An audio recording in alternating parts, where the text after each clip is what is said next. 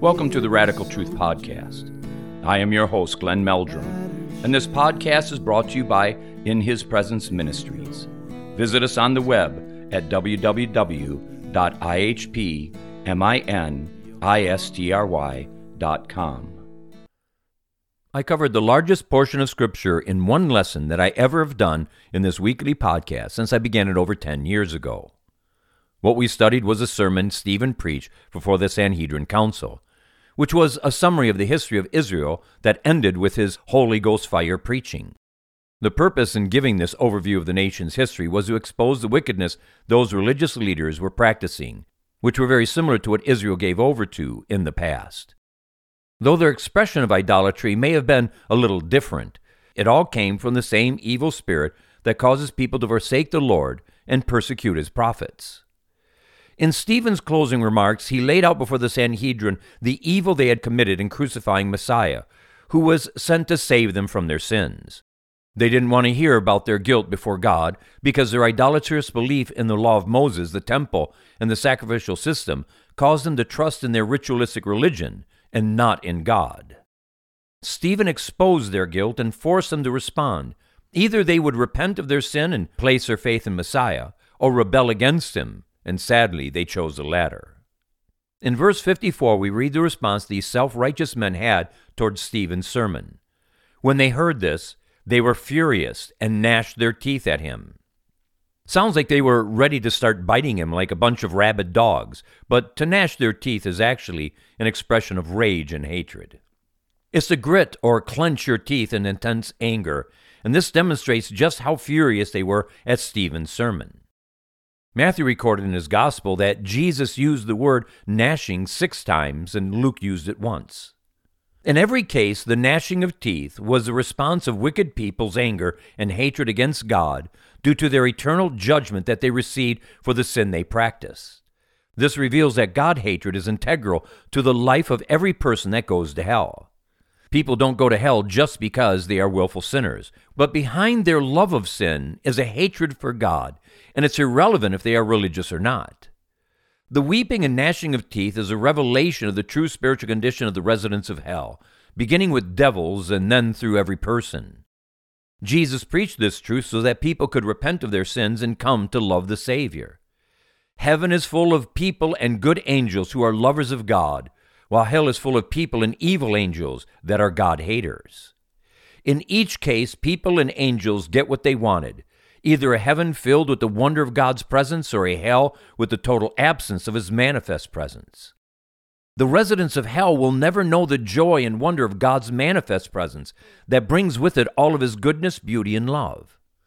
The horror of hell that people and angels experience is of their own making. It's the just consequence of those who didn't want God in their life because they hated him. When people don't want God in their life while on earth, they will get their heart's desire for all eternity, and this is judgment worse than anyone can fathom. The misery of such existence without the God we were created to love will be an agonizing torment that the Lord will have no need to actively punish the residents of hell. God's justice is perfect and infinite, for his knowledge has no end. He will always do what is right with each and every person when they stand before him at their final judgment. The religious men in the account of Stephen had no intention of repenting because they didn't see themselves as sinners in need of repentance. Yet they were God-haters that were guilty of first killing the Savior and then Stephen. They refused to accept Jesus as their promised Messiah and justified their having him crucified because they viewed him as a blasphemer and false prophet. In their spiritual blindness and distorted way of thinking, they thought by ridding the nation of Jesus, they were sparing the nation from divine judgment. Yet it was their rejection of Messiah that brought judgment upon them. The King James Version rendered a portion of this verse as, "They were cut to the heart." This makes it sound like those who heard Stephen preach were convicted of their sin, which must have been the case, but their reaction to the conviction was intense anger rather than godly sorrow. The Greek actually means that they were angry to the point of madness, and this is exactly what happens, as we will soon see in the following verses. The way this verse is worded gives the feel that these men were being driven by demonic forces, which I think is the case. Nobody who loves the true and living God will act as these men did. They didn't want to hear the truth that uncovered their wickedness and unmasked the fact that they were total hypocrites. Their response is to be expected from God-haters. They tried to silence the Spirit's voice that spoke through the preacher. They rudely interrupted Stephen at the height of his message and then killed him. Then we read in verses 55 and 56, "But Stephen, full of the Holy Spirit, looked up to heaven and saw the glory of God and Jesus standing at the right hand of God. 'Look,' he said, 'I see heaven open and the Son of Man standing at the right hand of God.'" We should live full of the Holy Spirit all the time, so that we can quickly respond to the Spirit's leading and be instant in season and out of season. Being full of the Holy Spirit is to abide in that fullness, and the baptism of the Holy Spirit is an integral part of this. When we are thrust into a new situation or need, we can't put everything on hold while we get our spiritual life in order. We need to live ready to serve Jesus in whatever capacity he calls us to. Now, it was Stephen being full of the Holy Spirit that opened his eyes to see Jesus in the midst of the crisis that he was facing. This is actually a very powerful message here. If we are to overcome this world, our flesh life, and the spiritual forces of hell, then we must have our eyes fixed on Jesus. This way, we will be in right relationship with Jesus no matter what we face. If we don't live with our eyes fixed on Jesus, then when trials come our way, we may have a much harder time working through it all. Stephen was full of the Holy Spirit, which implies that he was in right fellowship with the Lord. It clearly implies that he had a vibrant life of prayer and strove to walk before the Lord in holiness and truth. A lot can be gleaned from the idea of being full of the Holy Spirit. And we learn from the life of Stephen that this was how he lived all the time, not just occasionally, and this is how we should live all the time. Because he had his eyes fixed on eternal things, he was in the right place at the right time in the right condition for him to have a heavenly vision where he saw the glory of God. Such visions come either to those who are in right fellowship with God or are given to those who aren't in right fellowship with Jesus so that they can get right with him. In this case, the vision was given for the benefit of those who heard Stephen preach and saw his face glow like that of an angel. Though at first it doesn't seem like any good came out of his death, but it's the exact opposite. The conversion of Saul is just one example of how God used this event for his glory. Another is how the church was forced to flee Jerusalem because of the persecution, and so the gospel spread in other areas of the nation. I imagine that this entire event haunted Saul. The words of Stephen's sermon, and those he spoke before he died, must have continued to pierce his heart and plague his conscience. There was something in the response of the Sanhedrin that must have been troubling to Paul as well. That Stephen saw Jesus standing at the right hand of God was a soul-shaking proof that they not only murdered an innocent man, but they had their Messiah crucified. And what Stephen said was true, that they were like their forefathers who persecuted and killed the prophets sent to them by God. Either they silence the voice of Stephen or admit that what he preached was true and that they needed to repent of their crimes against God. The use of the title Son of Man is a revelation of Christ's divinity and his being the promised Messiah, and he often used this in reference to himself. This is the only time in the New Testament that the title Son of Man is used after his ascension into heaven. Jesus called himself the Son of Man before these very men at his sham trial. The high priest demanded that Jesus tell if he was the Messiah, and in Matthew chapter 26, verse 64, he boldly proclaimed, "Yes, it is as you say, but I say to you all, in the future you will see the Son of Man sitting at the right hand of the Mighty One and coming in the clouds of heaven." This was the very statement that sent the high priest into a feeding frenzy, where he tore his clothes and proclaimed in Matthew chapter 26, verse 65, "He has spoken blasphemy. What further need do we have of witnesses? Look, now you have heard his blasphemy." Jesus didn't commit blasphemy. He just told the absolute truth, because he is the absolute truth. He told the Sanhedrin that he would be seated at the right hand of the Father, which is a declaration of his equality with the Father. Now they were hearing the prophecy Jesus pronounced fulfilled through Stephen, who was speaking under the anointing of the Holy Spirit. Why was Stephen being anointed to say that Jesus is the Son of Man? Because Jesus loved those self-righteous rulers and wanted them to repent and be saved before they died and went to hell. This is astounding. The Lord was giving his murderers another opportunity to get right with him. Jesus' equality with the Father is further revealed in that he was seated next to the Father's right hand. This also demonstrates that Jesus was pleasing to the Father in everything that he did and was doing. The Trinity is a mystery we will never understand or be able to fully explain, at least not in this life. This fact about the nature of God is soundly taught in Scripture, yet we need to understand this truth through the eyes of faith. The Lord gave us a tremendous amount of Scripture to base our faith upon. What Stephen saw and proclaimed was terrifying for those God haters, because if it was true, then they had been fighting against God, which means that they were at war with him. That Jesus was standing at the right hand of the Father speaks of his being ready to receive Stephen home, and this further exposes the guilt of these wicked men.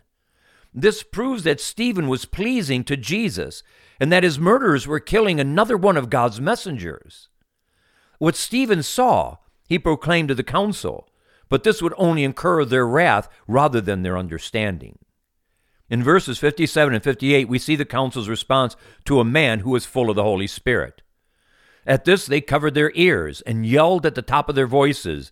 They all rushed at him, dragged him out of the city, and began to stone him. Meanwhile, the witnesses laid their clothes at the feet of a young man named Saul. These two verses show us what can happen to those who are full of the Holy Spirit. Everyone who loves the Holy Spirit will respond to the Spirit's moving in a positive way, while those who don't love the Holy Spirit will reject the move of the Spirit.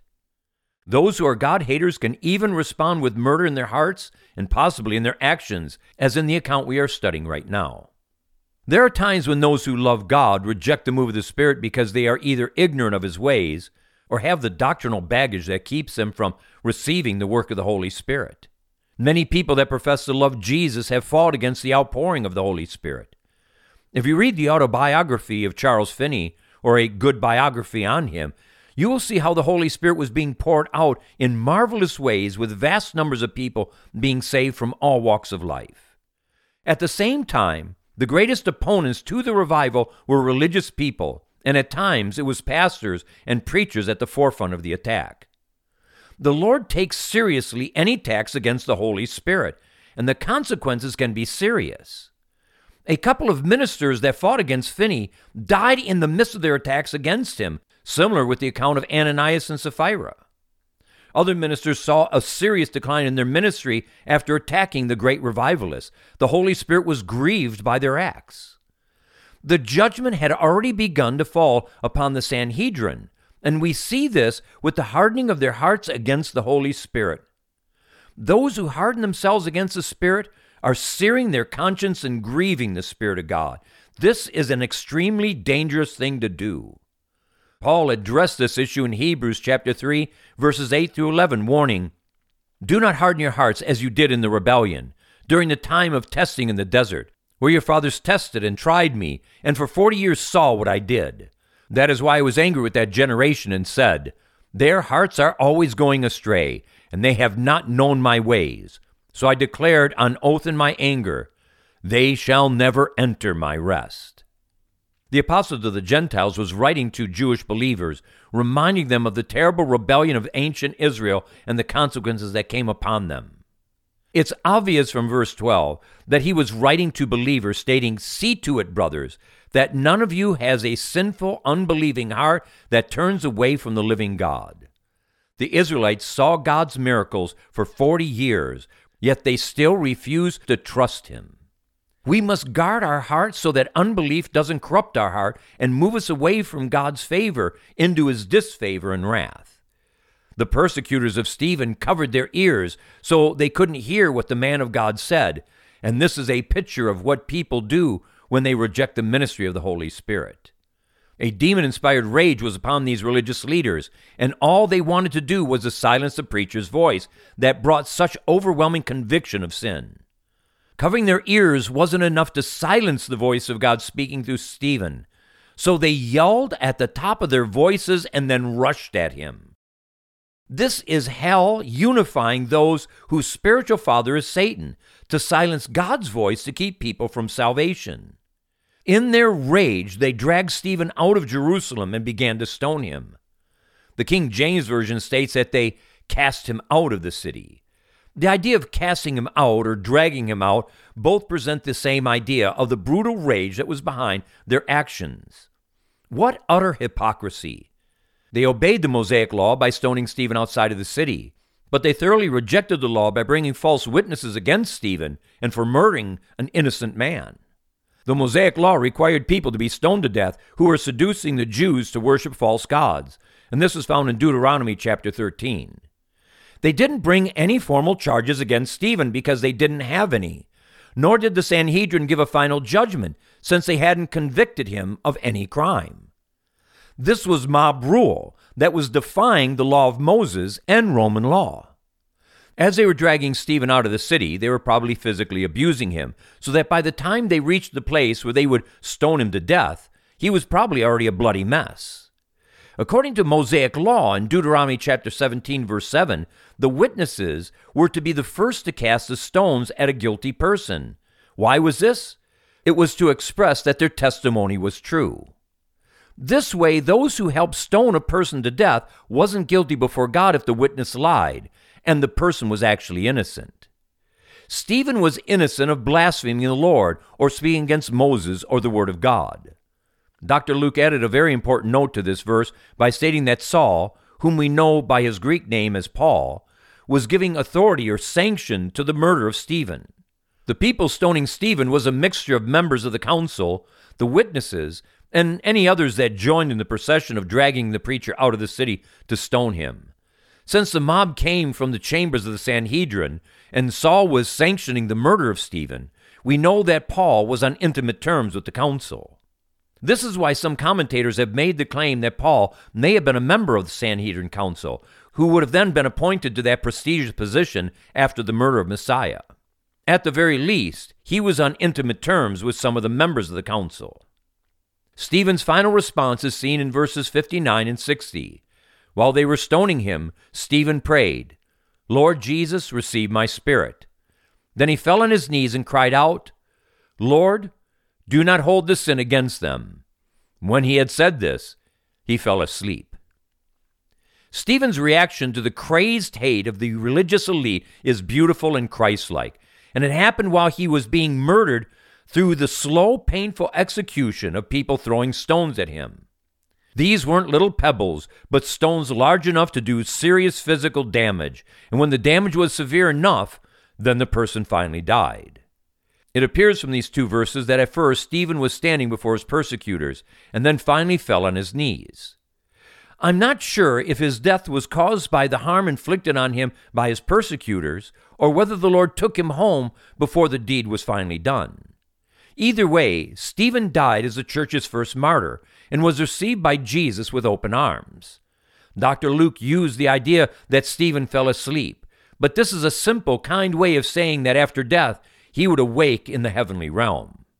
This idea about falling asleep has nothing to do with the false doctrine called soul sleep, where it's claimed that after death, the righteous go to an in-between existence where they are waiting for their final resurrection.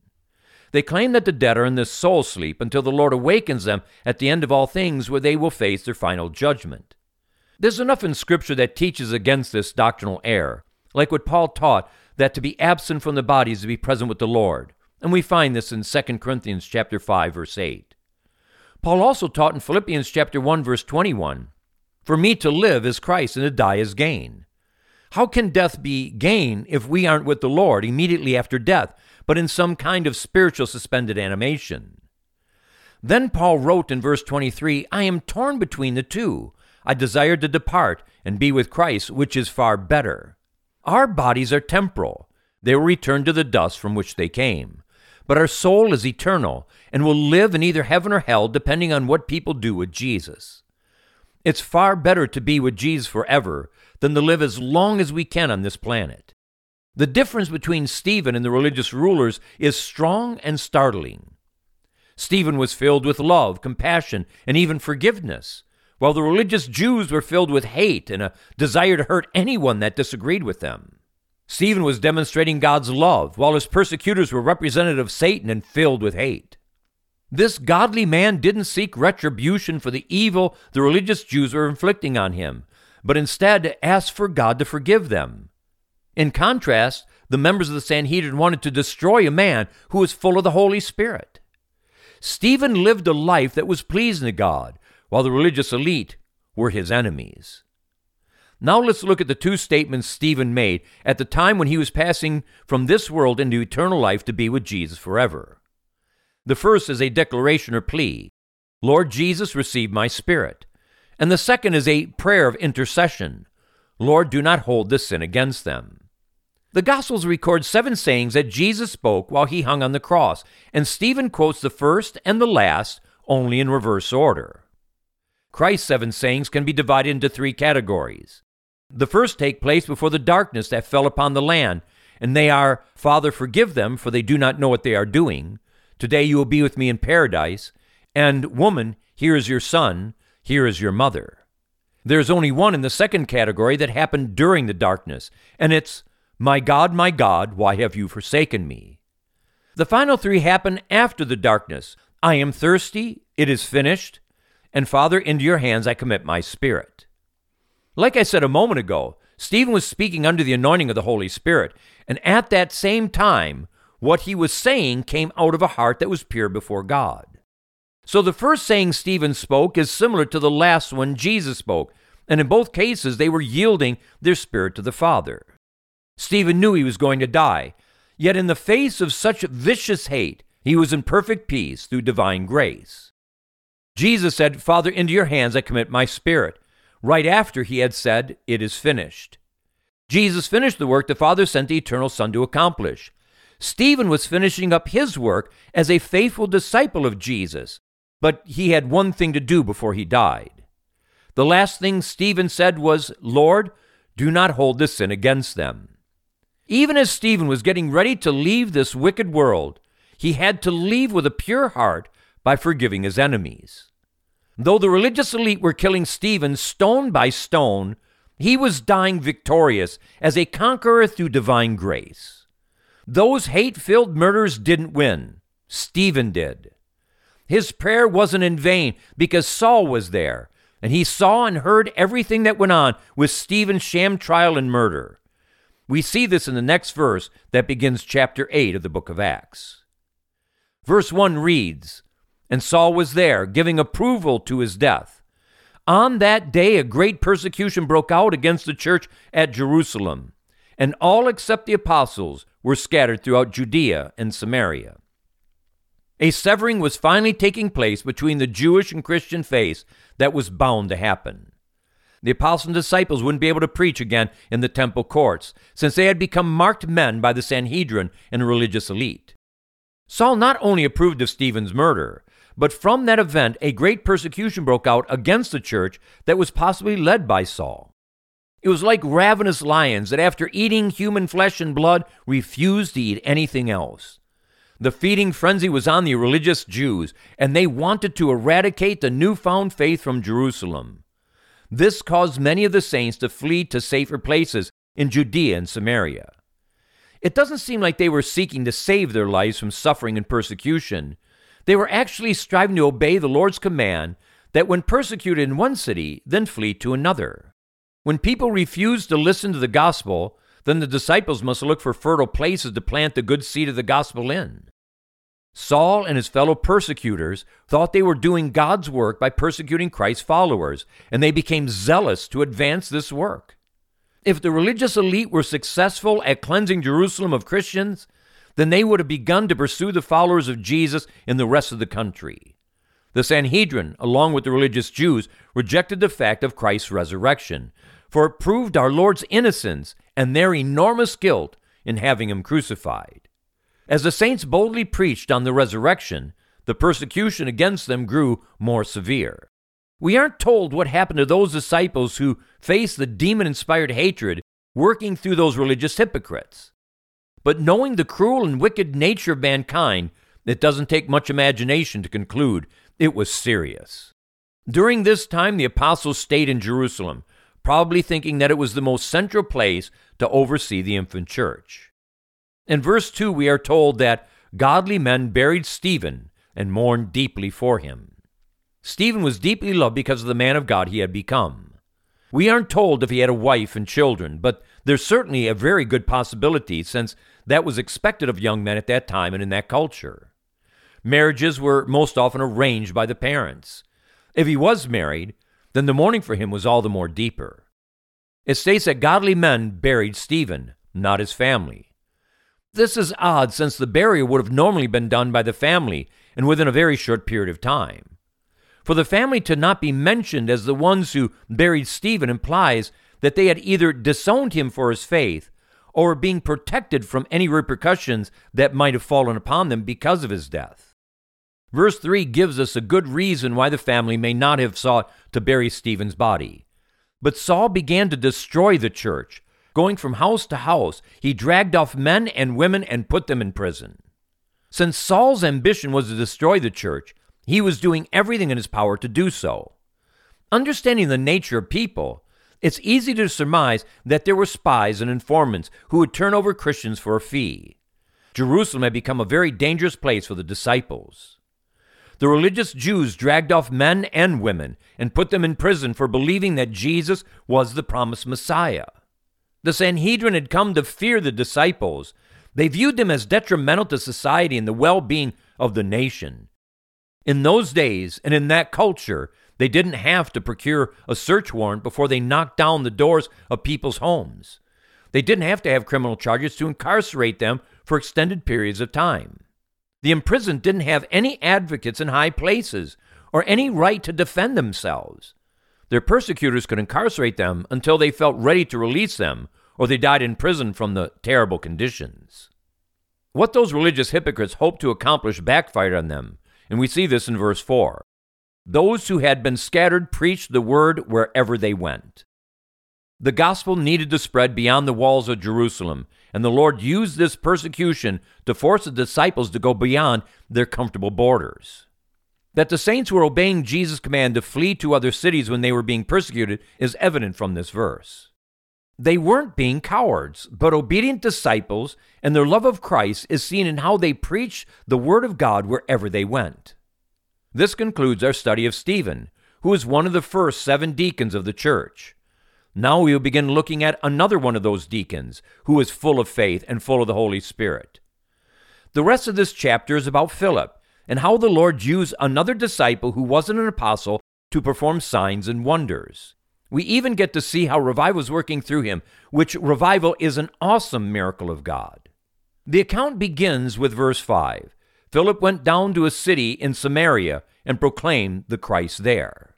Philip went to Samaria because of the persecution that broke out in Jerusalem that began with Stephen's martyrdom. He went to Samaria because the religious Jews had no authority over the Samaritans, because there was a great animosity between them and the Jews. The Samaritans were partial descendants of Abraham, Isaac, and Jacob, being mixed with other nations.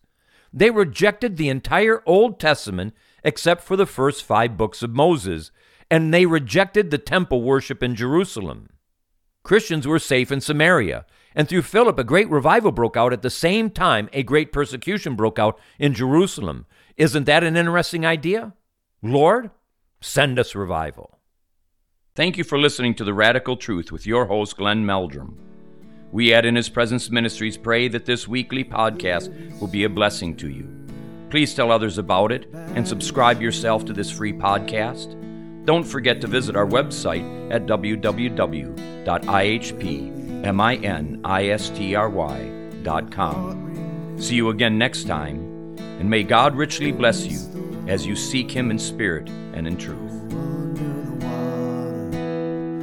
And thirst no more, so come wash in the river, come drink your fill, let healing water